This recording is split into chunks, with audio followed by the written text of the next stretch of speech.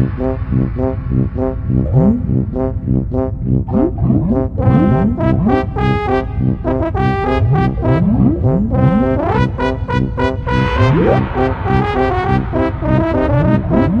back to Composer Quest. I'm your host in Minneapolis, Charlie McCarran, and this podcast is my way of sharing composing and songwriting advice from all sorts of creative people. You can find every episode for free at composerquest.com or on iTunes, Stitcher, or any other podcast app. I'm very excited to bring you this episode with a composer whose music was a big part of my childhood, and maybe yours too. Grant Kirkhope composed the soundtracks to some of the biggest N64 games ever: GoldenEye, Perfect Dark, Donkey Kong 64, and the Banjo-Kazooie games. In this episode, I picked Grant's brain about what it was like working for Rare, and how he composed these soundtracks with very limited cartridge space. Grant also shares his favorite chord progressions, and he answers a bunch of fan questions that some of you sent me. It's going to be a fun episode. Stick around for a special mystery guest at the end, plus a new edition of Charlie's Music Production Lessons. Now, let's get on to my talk with Grant Kirkhope.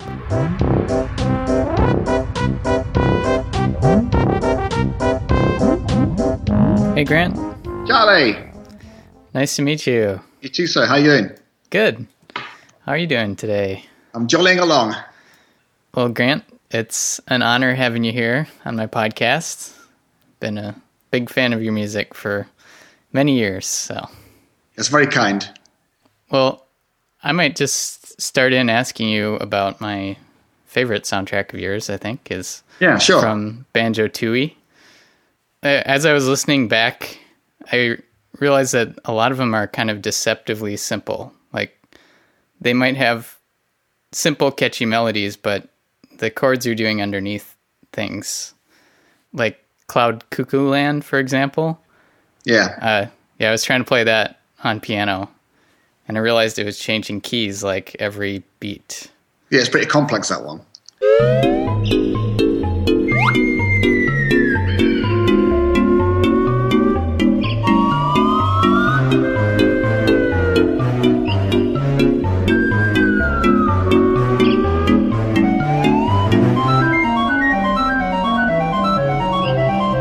When you're starting a track like that, what's your process? I think, I'm just one of those people that kind of messes around with stuff till I think it sounds good. There's thought behind it, but that's my basic principle of how to do stuff. So like Cloud Cuckoo Land was like, I wanted to make it complex, but all the stuff that I wrote for Banjo-Kazooie, I wanted to try and have some kind of harmony that was a bit different to most other things that you'd hear. But hopefully on top there'd be a melody that was quite simple that would disguise the fact that there was kind of complicated harmony going on underneath. So that's a lot of the stuff that I write. I try to do that. I try to give it a chord sequence that's probably unexpected, but you don't notice that because the melody is pretty simple and pretty hopefully catchy. But that enables me to make things have a little hook in them that perhaps isn't expected.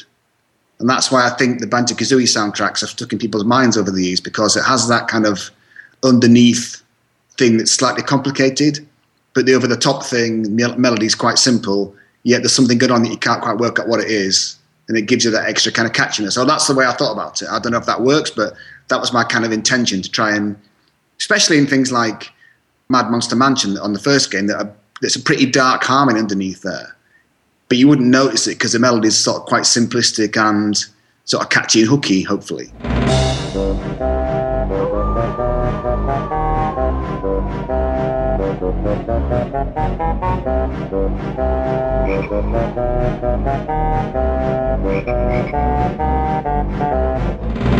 Give it the umpa rhythm, so it's quite comical anyway, and give it like a catchy melody, and then you maybe don't notice so much that the underneath's a bit not quite what you think it would be, Yeah. So, yeah.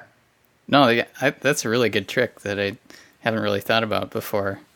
Because, it does, on the surface, the oompa makes you think it's like 1-4-5 progressions or something like that. And just the fact that you can hum the melodies, but there's so much chromatic shifts going on, it seems like, too, which, I don't know. I always think that kind of helps with catchiness. Yeah, I think lots of times when people cover my stuff that I see tons of YouTube clips, a lot of people don't get it quite right because it sounds simpler than it is.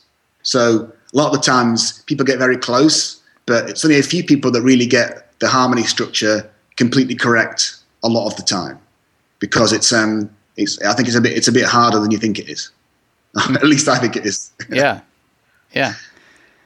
So I put a call out to fan questions for you. All right. And I just got a ton of them, so I'll just kind of sprinkle them in here and there. Yeah. Reese Mankenberg was wondering, are the compositions closely tied to the layout of each level, or are they composed separately and edited to fit the game? I may not get to see the stuff before I write it because it may be getting designed. So often I might get a brief description from the design guy. So like it was Greg Mayles on the Banjo games, and Greg's a great designer.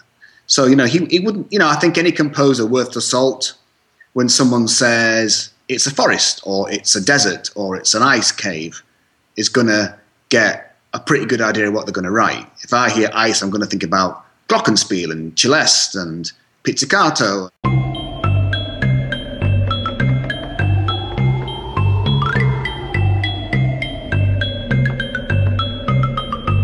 Or a forest, I might think about woodwind and bassoons and drums.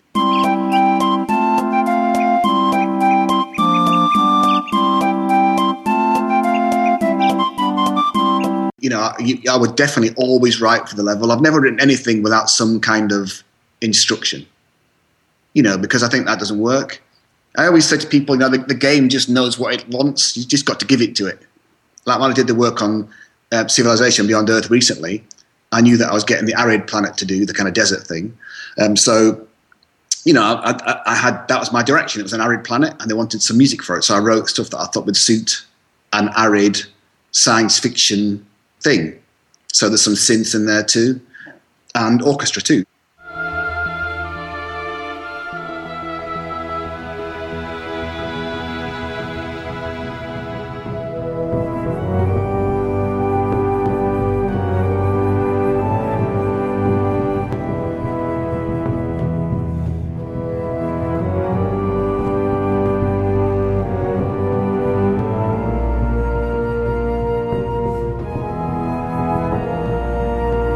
What would you say is your favorite game you've worked on?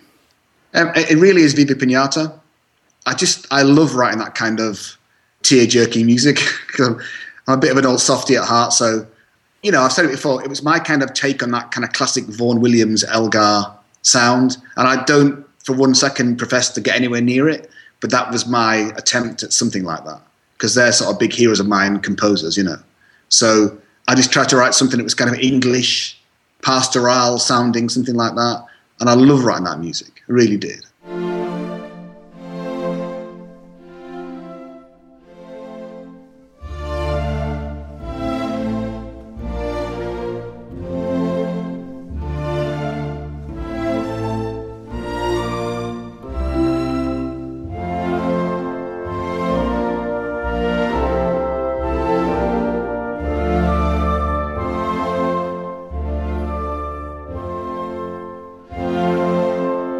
And I really enjoyed Kingdoms of Amalur 2 and the Civilization game that I've just done. They were both really great to do.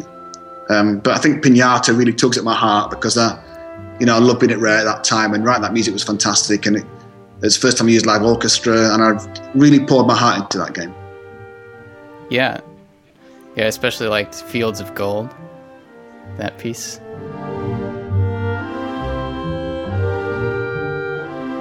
It's hard for me to remember which of those pieces is which, because I just called them Day 1, Day 2, Day 6, Night 5. And then I left Rare, and the design guy, Justin Cook on Pinata, had to name them all for the CD release.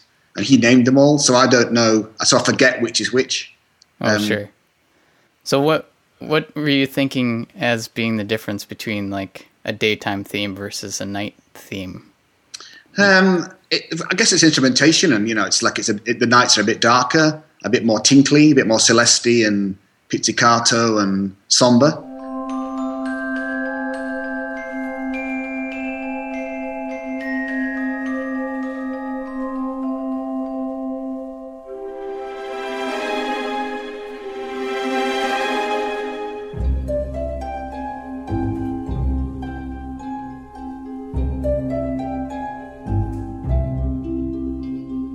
and the daytimes are a bit more upbeat and jolly and happy.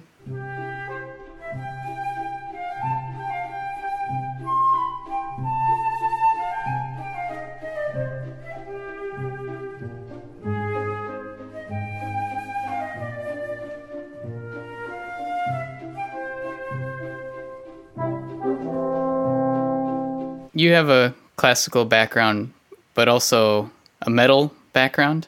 Absolutely. Yeah. So how did the two mix for you in with video game music? Yeah, that was weird. I think, as a kid, I did the usual route of going through school and playing, trumpet and stuff and all the rest, and doing it properly and doing my exams and stuff, through my years at school. But I also picked up guitar when I was about 11 or 12. I was kind of rock-based straight away, so I was like AC/DC and Queen were my biggest things back then. Really, it was AC/DC High Voltage and Queen Sheer Heart Attack that kind of taught me to play guitar. And I just gravitated more towards like the rocky metal side of it all. I got progressively more metal as I went on.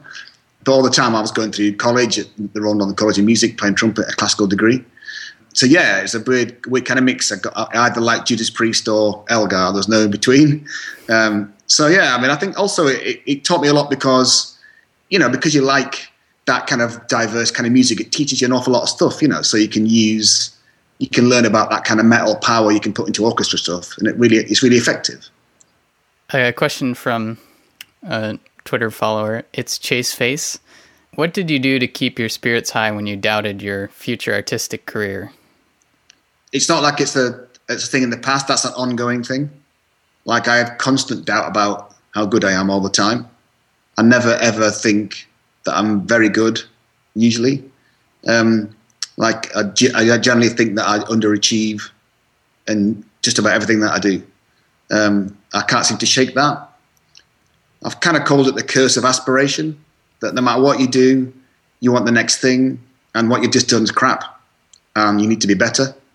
I can't shake that. I guess I'm only ever really 75% happy with anything that I've written. I sometimes get brief moments of, that's good and I like it, but it fades quite quickly to like, oh, Grant, you could have done better than that. So that's a constant battle for me. I don't think that I'm not the happiest of people a lot of the time. My wife and kids will soon tell you that. I'm grumpy most of the time. So, I do fight with that, and I don't think I'll ever not fight with it. I think I'm always questioning, and hopefully that'll keep me on my toes and to try to make myself better and try to push myself further and be a better composer than I am.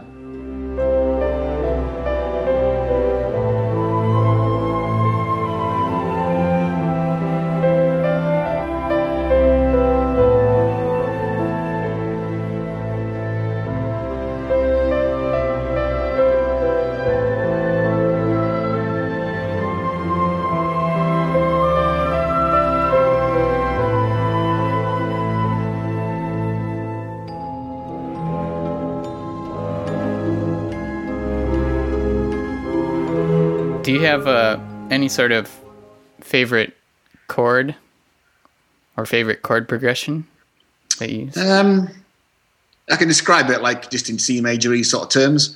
So I like sort of C major to A flat major. I like that kind of play between the E and the E flat.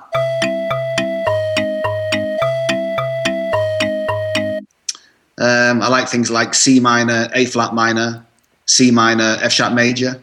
I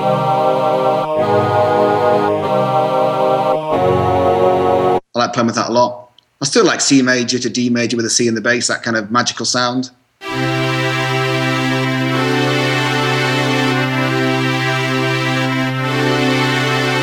Yeah, that's my kind of favourite things that I like to play with. You hear that a lot in my music, I think, that kind of stuff. And I really like playing with minor triads a lot. So like if you think of that Harry Potter one that goes that one, right? That is just a minor triad after minor triad. The whole tune is just minor triads, right? There's nothing major in it at all. Which is like strictly against harmonic training. If you did that at school, you get told you were writing rubbish. But like I love that kind of trying to make a melody out of minor triads. I do that quite a lot as well in the kind of bigger scale stuff that I've done in orchestra. I did that a lot in Kingdoms of Amalur. And that was something that I'd learned along the way, and I kind of liked it from Mr. Williams.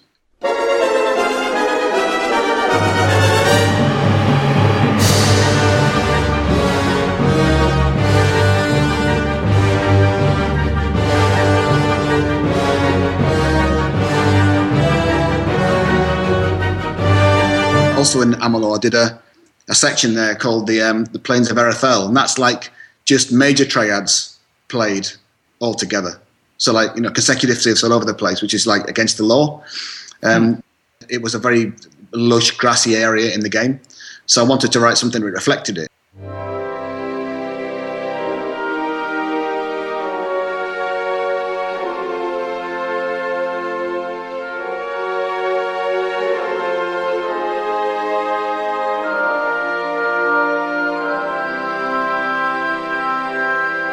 Do you start with chords, or do you have a melody idea in your head?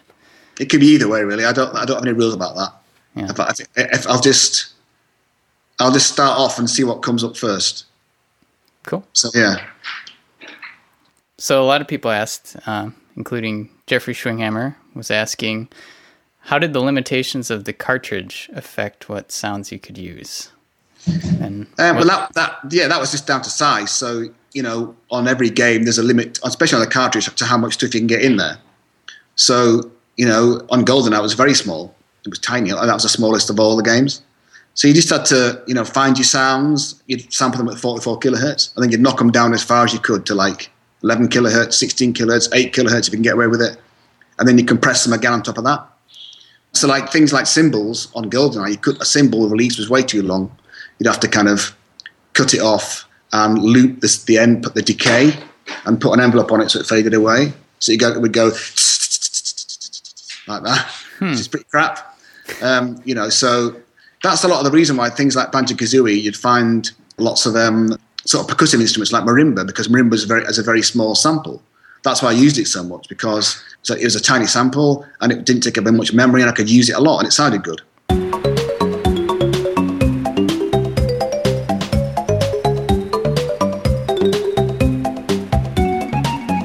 I only sampled that instrument at one pitch. There was one pitch in there. I sampled a C, and it just played it all over the keyboard, the same sample. There was no more than one sample, that was it. But it was tiny samples, so it was good to use. Also, the theremin was just a sine wave, so it was a tiny, tiny sample.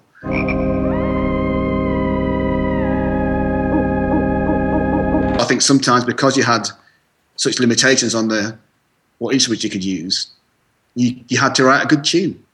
You had to kind of make sure you wrote a decent chord sequence and a good tune, because you had no great synthy washes you could put everywhere and big reverbs. It just didn't exist. There was one reverb on the N64 that we used for all the games. Never changed. It was the same one.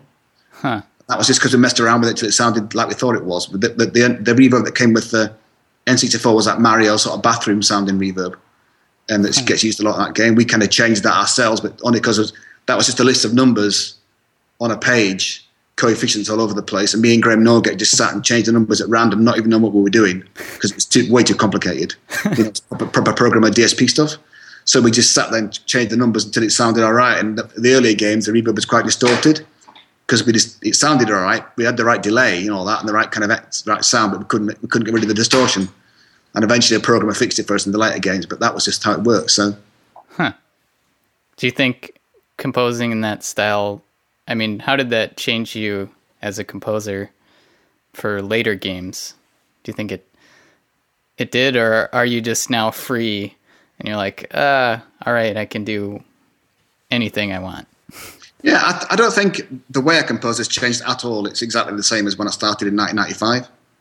You just got better resources now. I can use big sample libraries and write proper stereo streams, and that's great, The only thing I'd say about music these days is, because the MIDI stuff in the old day was so easy to manipulate, you could do all that kind of channel fade stuff, way easier than you can now. Like manipulating stereo streams is memory intensive, and you've got to be in RAM and all that kind of stuff, and crossfading it takes extra memory, and so it can be done, but it's way harder, and it takes up way more space as opposed to just manipulating little MIDI stuff. So I'd say that nothing's changed for me. The way I write stuff, I'm hopefully better than I was back then, but the way I do it's identical. I remember hearing something about since you had so little space on the cartridges, you had to be a little bit creative about sound design too.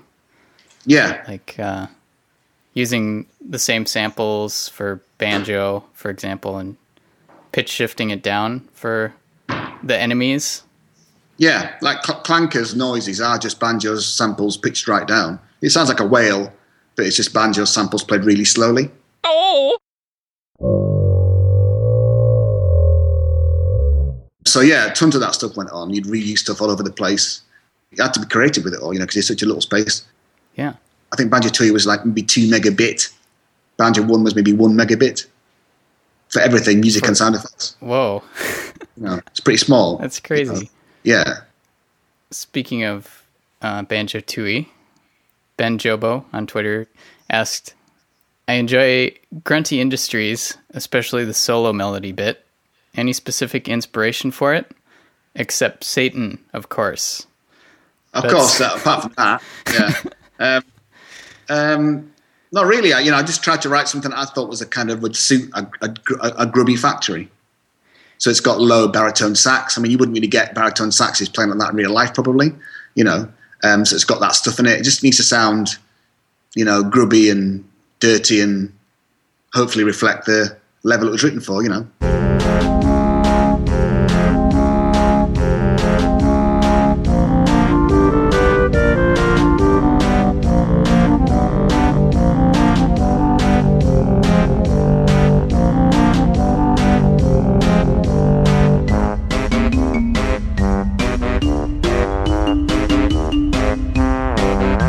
I think, anything about games or movies, it's all about telling a story, isn't it? It is just storytelling at the end of the day. So you just use your imagination. I think that, it's as simple as that. Cool. It seems like from reading about your times at Rare, it sounded like it's just a really awesome place to work. It's like working on really cool creative projects there. Yeah, it was like when I first got there, it was like unbelievable. That I never had a job in my life. That was my first job. I've been playing in rock bands since leaving university. So like that was just phenomenal to get a real job and get paid was pretty special in the first place. But to write music was amazing, and the Stamper family were truly fantastic to work for. Tim and Chris, and all of them worked there. Carol, Tim's wife, worked there. Louise, his sister, worked there. The mum and dad worked there. The other brother, Chris and Stephen, worked there. All the Stamper family were there. It's just a really fantastic environment. They really were nice to the staff.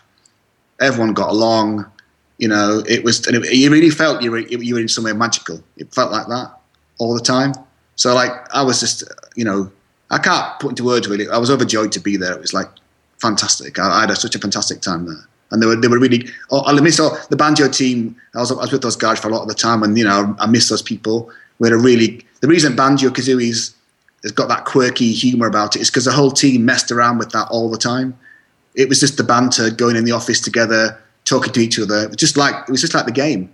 It's just a reflection of the team in game form. So it was all that stuff was just.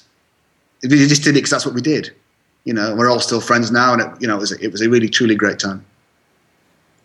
How do you think game developers these days, what kind of advice would you have to them if they're trying to keep that kind of mentality, or people working in a bigger game development group?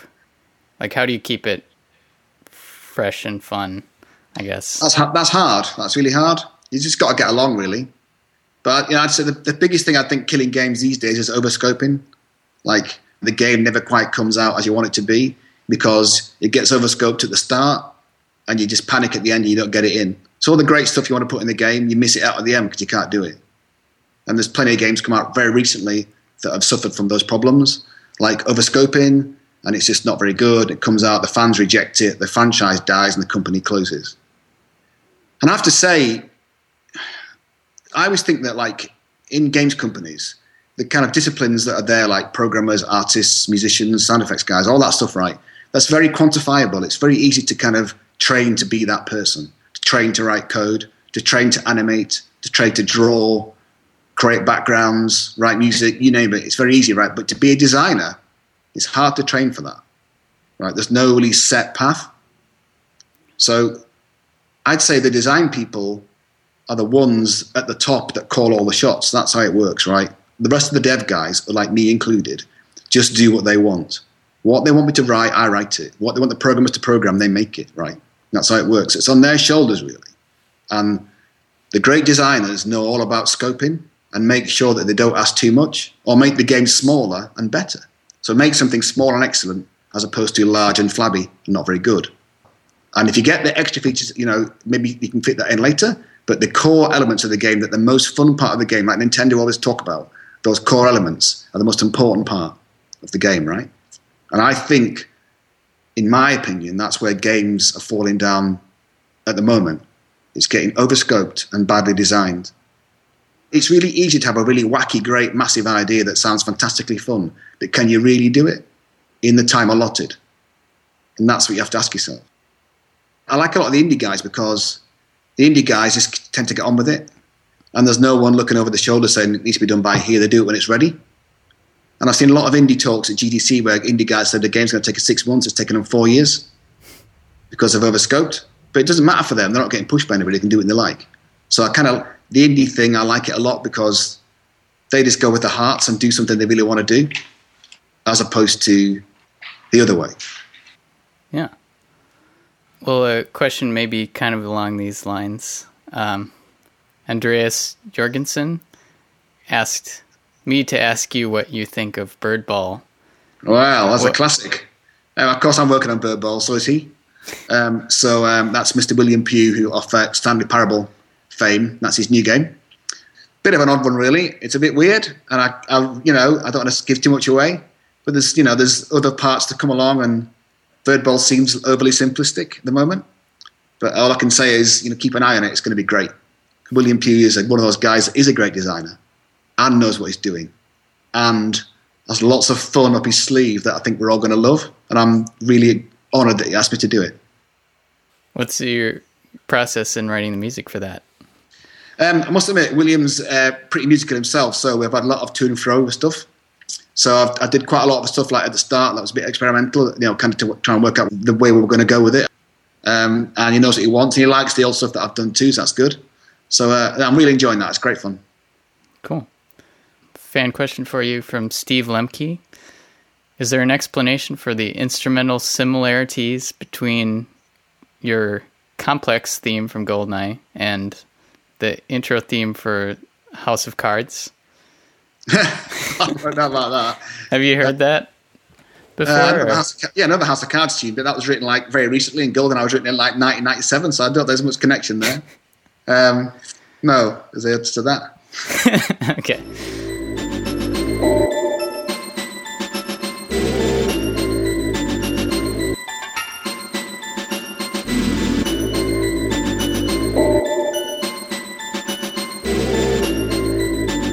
Yarumasi on Twitter asks, were you aware of how futuristic and on point the Perfect Dark soundtrack was? It sounds like stuff made now. No, that's a short answer to that one. It's funny actually, because when I was thinking about this the other day, and like when I first started at Rare, because I'd come from a pretty rock background, I was using like orchestral samples, like violins and stuff and all that, along with like synths and drums and the rest of it. I did that in GoldenEye and Perfect Dark. Then I after those games finished, it just seemed to go more orchestral, the stuff that Rare wanted me to do. So I kind of got out of the habit of doing that. And I've had to come back to that a bit now. And I kind of panicked a little bit, going, a lot of the modern composers are using like hybrid orchestra with like synths and stuff mixed together. And I was going, oh God, I don't know how to do that. And then I thought, just a minute, I did that ages ago. I know it sounds mad, but it only really struck me a couple of weeks ago. I thought, I used to do this and not even think about it. So when I was doing the Civilization stuff, I had to use synth and that. And I was like, I do know how to do this because I did it years ago. I just forgot that I knew how to do it. So yeah, sorry, a bit of a long answer. But yeah, so the Perfect Dark thing was just, at the time, X-Files was big. So I was trying to get that kind of spacey X-Files-y sound. That's what I thought anyway. I don't think it sounds like that, but that was certainly in my mind.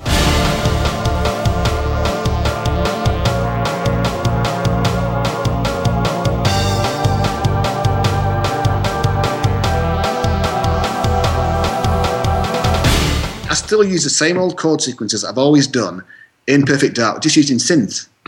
It's amazing how you can dress stuff up and no one knows it's the same thing, but just they're different guys. You know what I mean? So it teaches you a lot, because, most people, like we talked about before, don't understand the harmonic part. They just understand the tune part of it. So like the harmonies could be the same, but the tune could be different style.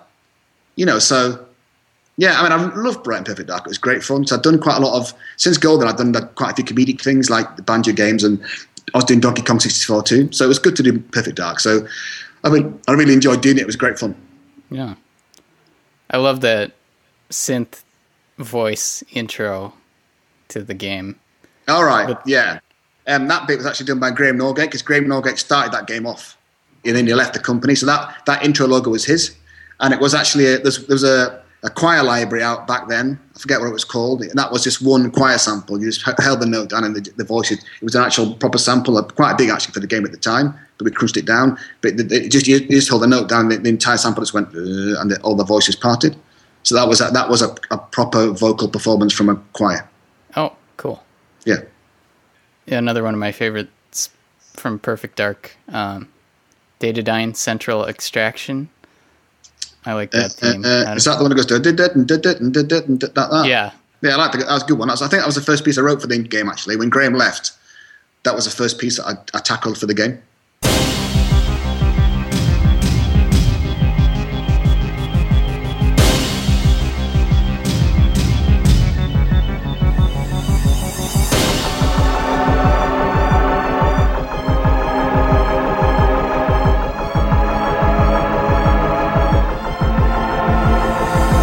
What were you using to make that? Like, what software? Well, all those games were done the same way, right? We'd create a little MIDI orchestra, whatever it was, instruments, and you'd actually physically put that into the N64 dev kit. Oh. So all the sounds sat on the cartridge in the dev kit. Well, not on the cartridge, they sat on inside the dev kit, right, in RAM. So, and then we'd hook our PCs up to the dev kit via MIDI, and we'd use Cubase to actually play the actual samples in the machine. Sometimes when you do stuff like that, you'd have to write a piece of music and convert it and make it and then get the samples and make it play in the machine. So you didn't quite know how it was going to sound like. But because we actually triggered the samples in the machine, it would sound exactly the way we did it. Oh. So you built up a little sample list, 20, well, I don't know, maybe 70 or 80 instruments, little bits and pieces in there. And then you could you'd have a number like 26 was flute, let's say. So in Cubase, you'd go to the start of the track, you'd just go to the little list editor, you stick in the control section, number 26, and it would select that instrument. So we'd found samples that we liked, we'd resampled them, looped them to make them as small as possible, bunged them in the N64, and then trigger them via MIDI from the computer. So it was just like using Cubase as you would normally, but you're just playing the samples actually in the N64. We'd get the output from the N64 through our speakers so we could hear what we were doing. Cool. Have you heard of people like using an N64 for performances or anything? Yes, I think so. And also like Game Boy too, I think it's amazing, yeah. Yeah. I've heard the Game Boy thing, but I didn't realize it could be the same with an N64. Well, I guess, lots of people have hacked the ROMs, they've hacked into the cartridge so they can get access to all that stuff. So if they hack it, they can get it. It's all my instruments are sat inside there waiting to go. Cool. I was going to ask, what do you think is your overall catchiest melody? Like, is there one that comes back to you all the time? I guess it probably is Click Clock Woods, I think, because it's really simple. And I've seen tons of choirs, and someone sent me something this morning of an orchestra playing it, and it's it's hardly even got a B section. It's just got like an A section, but just there's a little bit of a B section, but not much, And that was your first for Banjo-Kazooie? Yeah, when it changed from Dream to Banjo-Kazooie, I was just trying to write. I wrote a piece of music that I thought would suit a Mario platform game. It wasn't for any level at all. That was the first piece I wrote before the game became anything. It was just written to try and show Tim and Greg, Tim Stamper and Greg Mayles, that I could write something that was a jolly platform tune.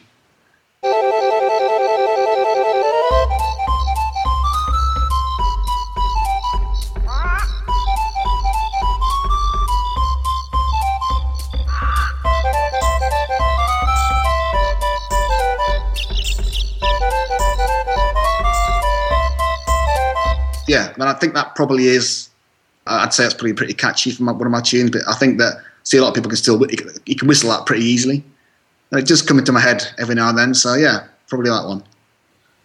Yeah, a lot of your themes are like burned in my head in a good way. But well, hopefully that was the whole point. I mean, Tim Stamper and Greg Mayles were like massive Nintendo fans, and they really, when I first got there, they made me play.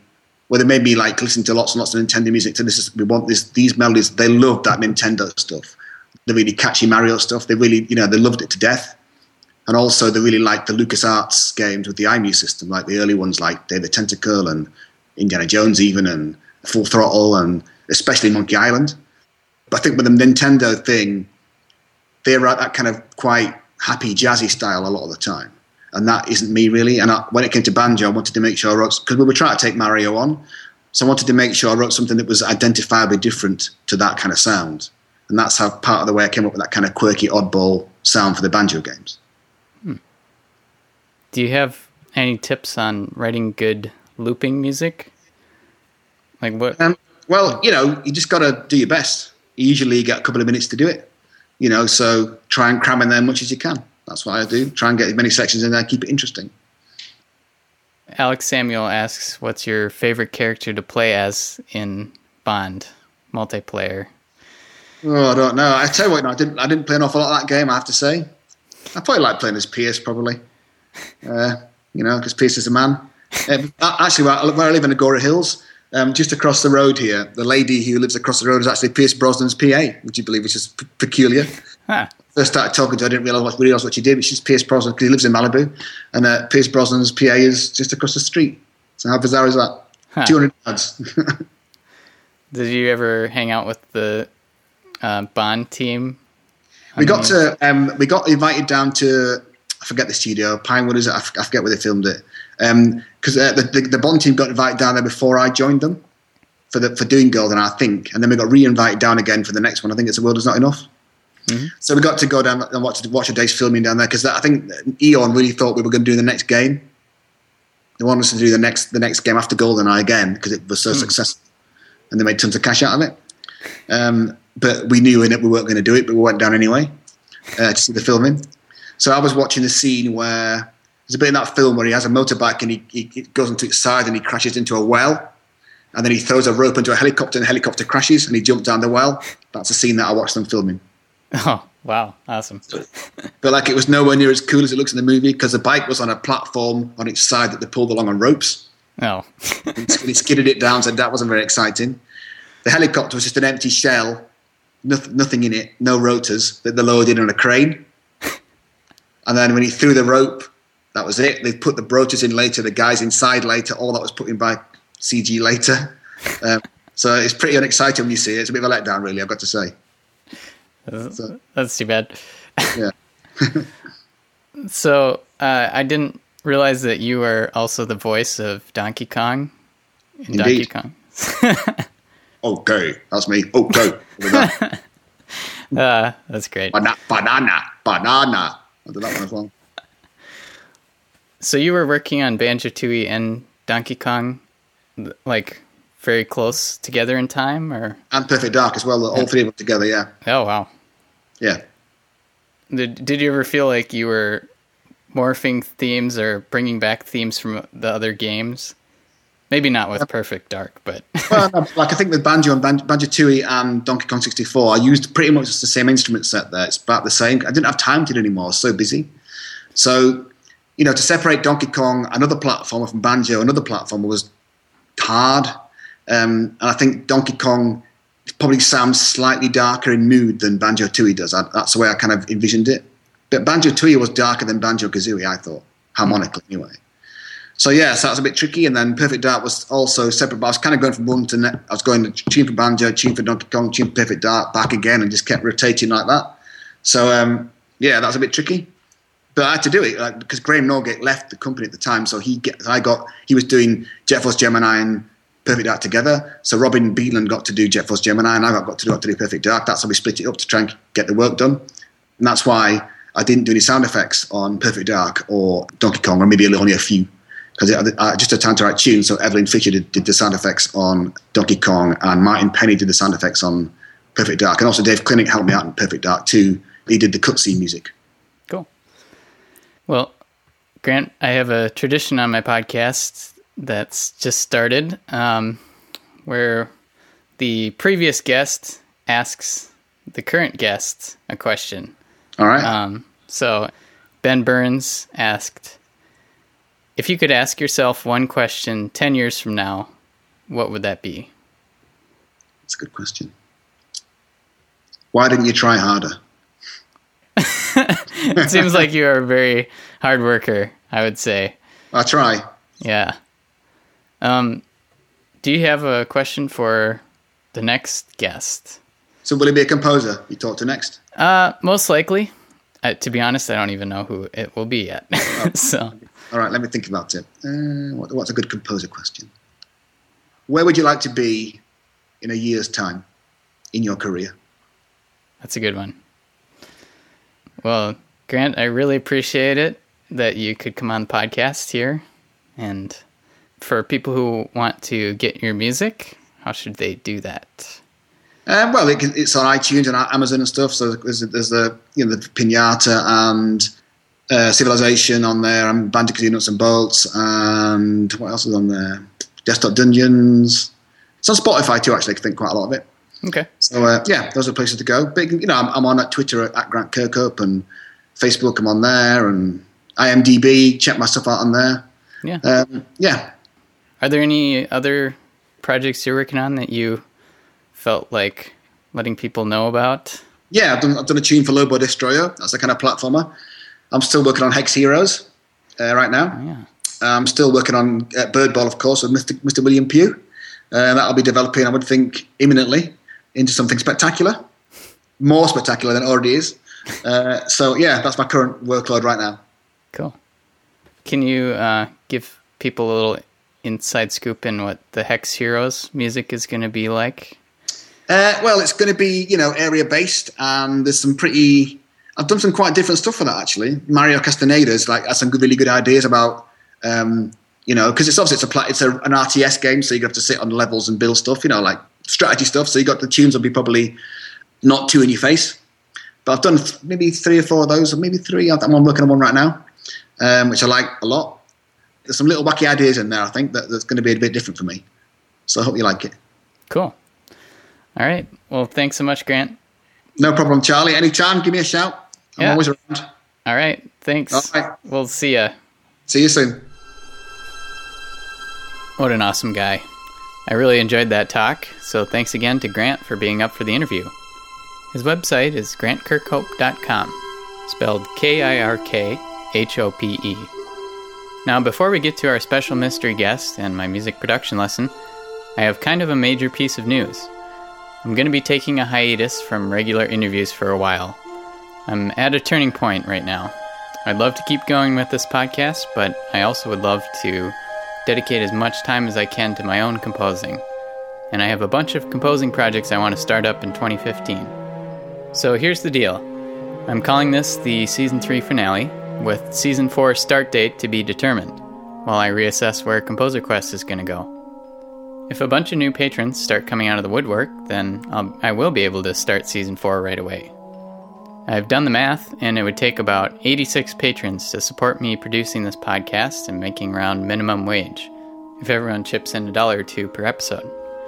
Is that even possible, or is that just crazy talk? I don't know. But if you're one of those listeners who's been enjoying the show and would be willing to pledge $1 or $2 per episode to make sure that Season 4 happens, you can do so at composerquest.com/patron. And thanks to all of you patrons who have been supporting me over this past year. I really appreciate it. So, to my Composer Quest fans out there, I hope you're not too disappointed by this news of my hiatus. I personally hate it when my favorite podcasts fizzle out. So I just want to take this break to make sure that when I do come back, I'll be able to dedicate my full attention to the show. In the meantime, feel free to stay connected by emailing me, charlie@composerquest.com. Moving on to more fun news, I do have a special Christmas episode planned for next Wednesday, so stay tuned. Now, I promised you a special mystery guest. I have to say, he's kind of a child prodigy when it comes to music theory, and he's got quite the personality, too. Say hi, Junior. Hi, Junior. Yeah, we're still working out some kinks, but Junior here is going to help us analyze music.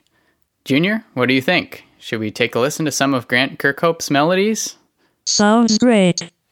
Well, let's start with the tune that Grant thinks is his catchiest, Click Clock Wood. Okay, let's listen.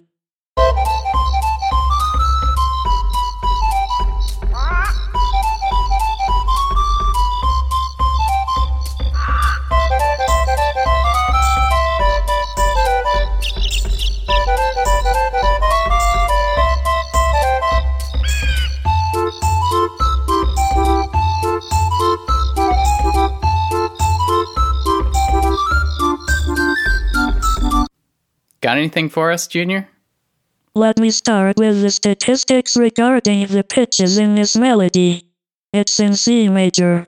Of the 112 notes in the section we heard, the most common pitch is G, which is the 5th scale degree. It appears 25% of the time. The next most common pitch is the tonic C, which appears 21% of the time. That doesn't seem too surprising. Did you find anything weird in the stats? Well, Charlie, scale degrees 3 and 4, E and F, only appear 2 times each, out of the 112 notes. Huh. I also analyzed the melody for steps, leaps, and repeated pitches. Oh, remind me again what that means? A step is when the melody moves either a minor second or major second away. A leap is anything larger. And a repeated pitch is when a pitch is repeated.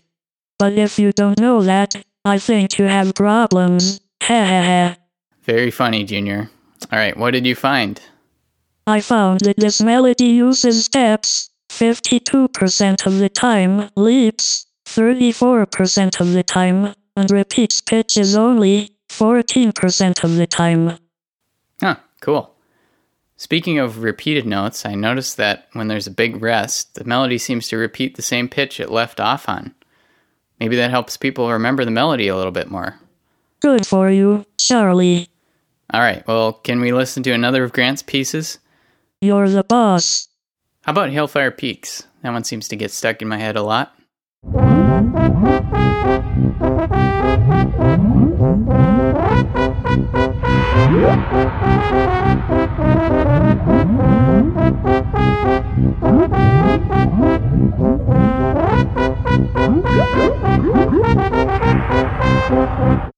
Very interesting.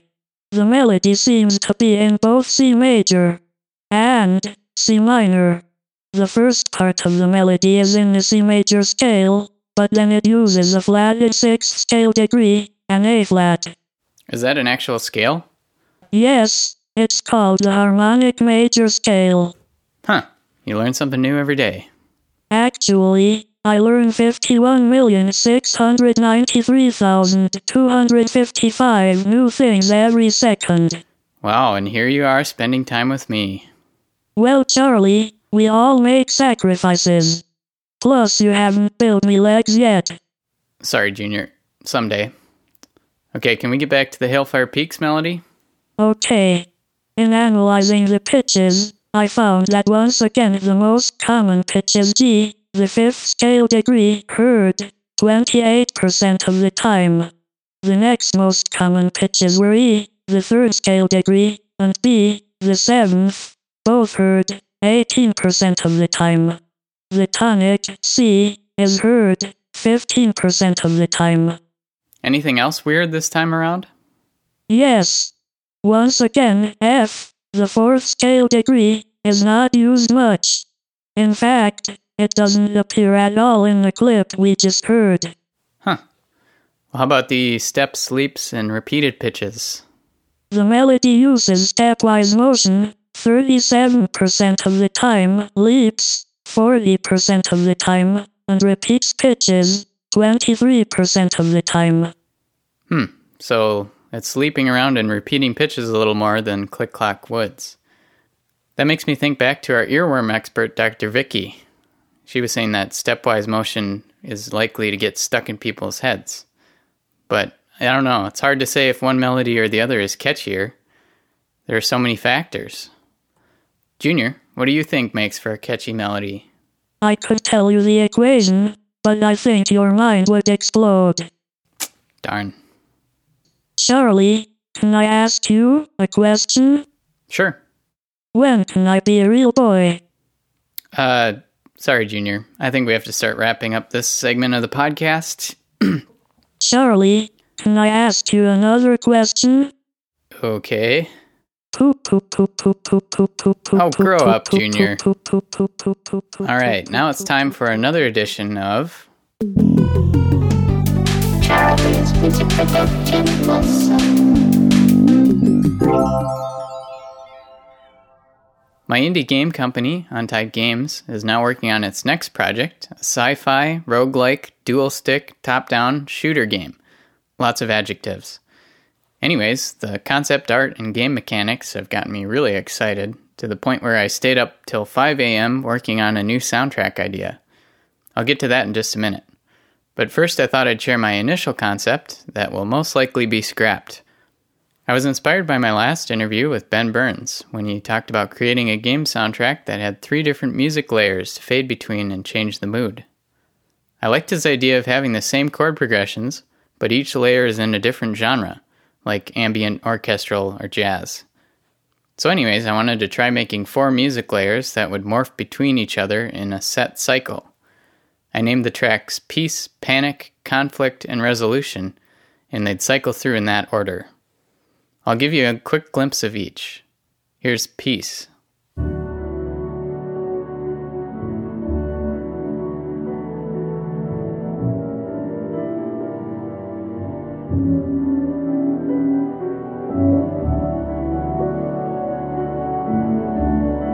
Here's Panic.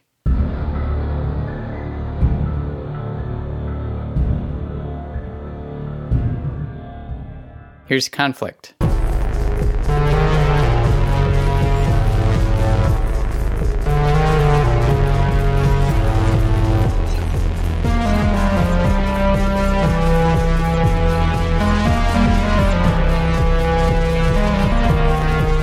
Here's Resolution.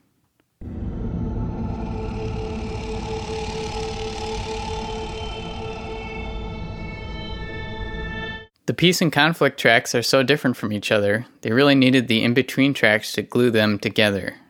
And I tried to keep those in-between tracks as harmonically simple as I could.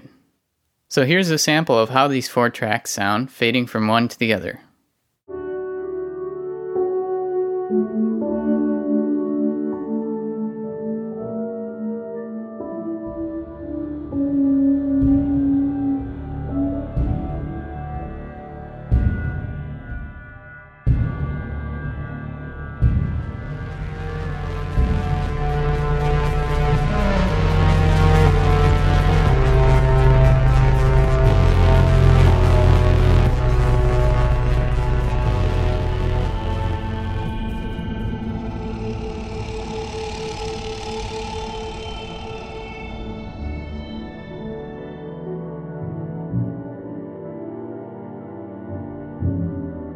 The main thing I learned about myself is that I have much more trouble coming up with intense battle music than I do ambient music. But the game mostly needs this intense music. Our lead developer, Will, thought the Conflict track would fit best, but I was actually the least happy with that track. So I was back to the drawing board. I was scanning some of the new sounds I got with Ableton Suite, and I really liked the string section pizzicato sound. So I started coming up with a sequence of plucked notes to drive the song along.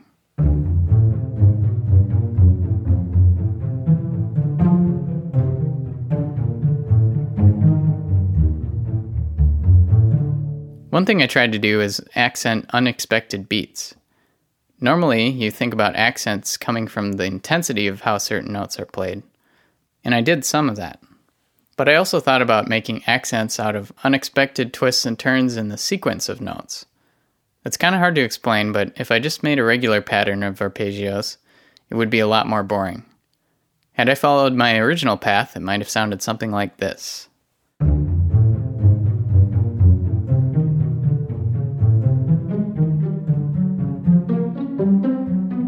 Instead of that, I broke up the pattern in a few key spots.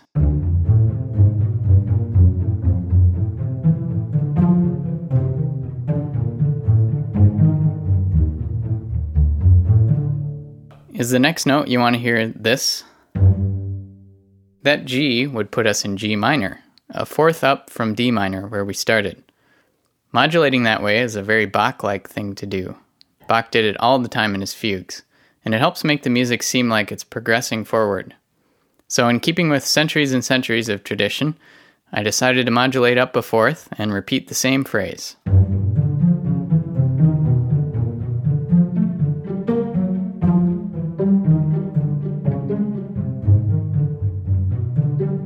But now I was in the same position, wanting to modulate up a perfect fourth again to C minor.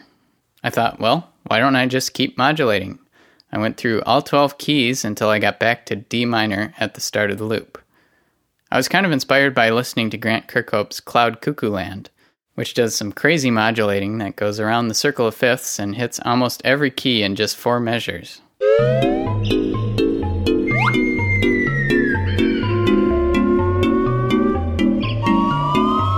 If you're constantly modulating, the listener will never feel totally settled, which is perfect for intense battle music, if that's what my piece was going to turn into. I was also kind of inspired by the endless staircase music from Super Mario 64. It seems to keep going up and up, like a barber pole. I blogged about that illusion before.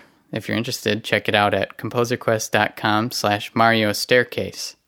That illusion works because the melody is actually happening in multiple octaves. The lines are just gradually fading in at the lowest octave, rising up, and fading out at the highest octave. What I did wasn't exactly the same, but I did add in more layers and more octaves of plucking strings, up to 5 octaves during the climax.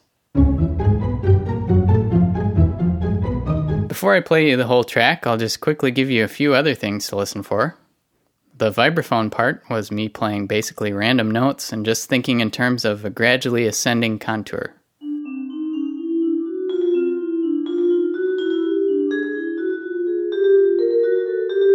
In order to make these orchestral samples seem a little more realistic, I've noticed that it helps to double parts. So I doubled flute with violin, oboe with bassoon and strings, timpani with a snare drum.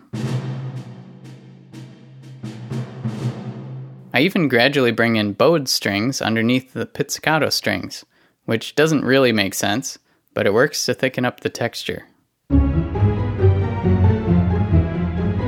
So these instruments might not sound all that realistic, but I feel like you can get away with it a little more in video games than in a film score, for example. One last thing I wanted to point out, I drew in a gradual tempo change over the whole track, which is one of the major bonuses of working with only MIDI instruments. I recommend trying to add tempo changes if your music is feeling flat. The one drawback is that it's going to be tough to fade between this track and another track in the game, but I'll figure something out. Before I leave you with the full mix, I just wanted to let you know that you can find all these music production lessons at composerquest.com/CMPL, or you can search for Charlie's Music Production Lessons in the iTunes Store or in the podcast app of your choice.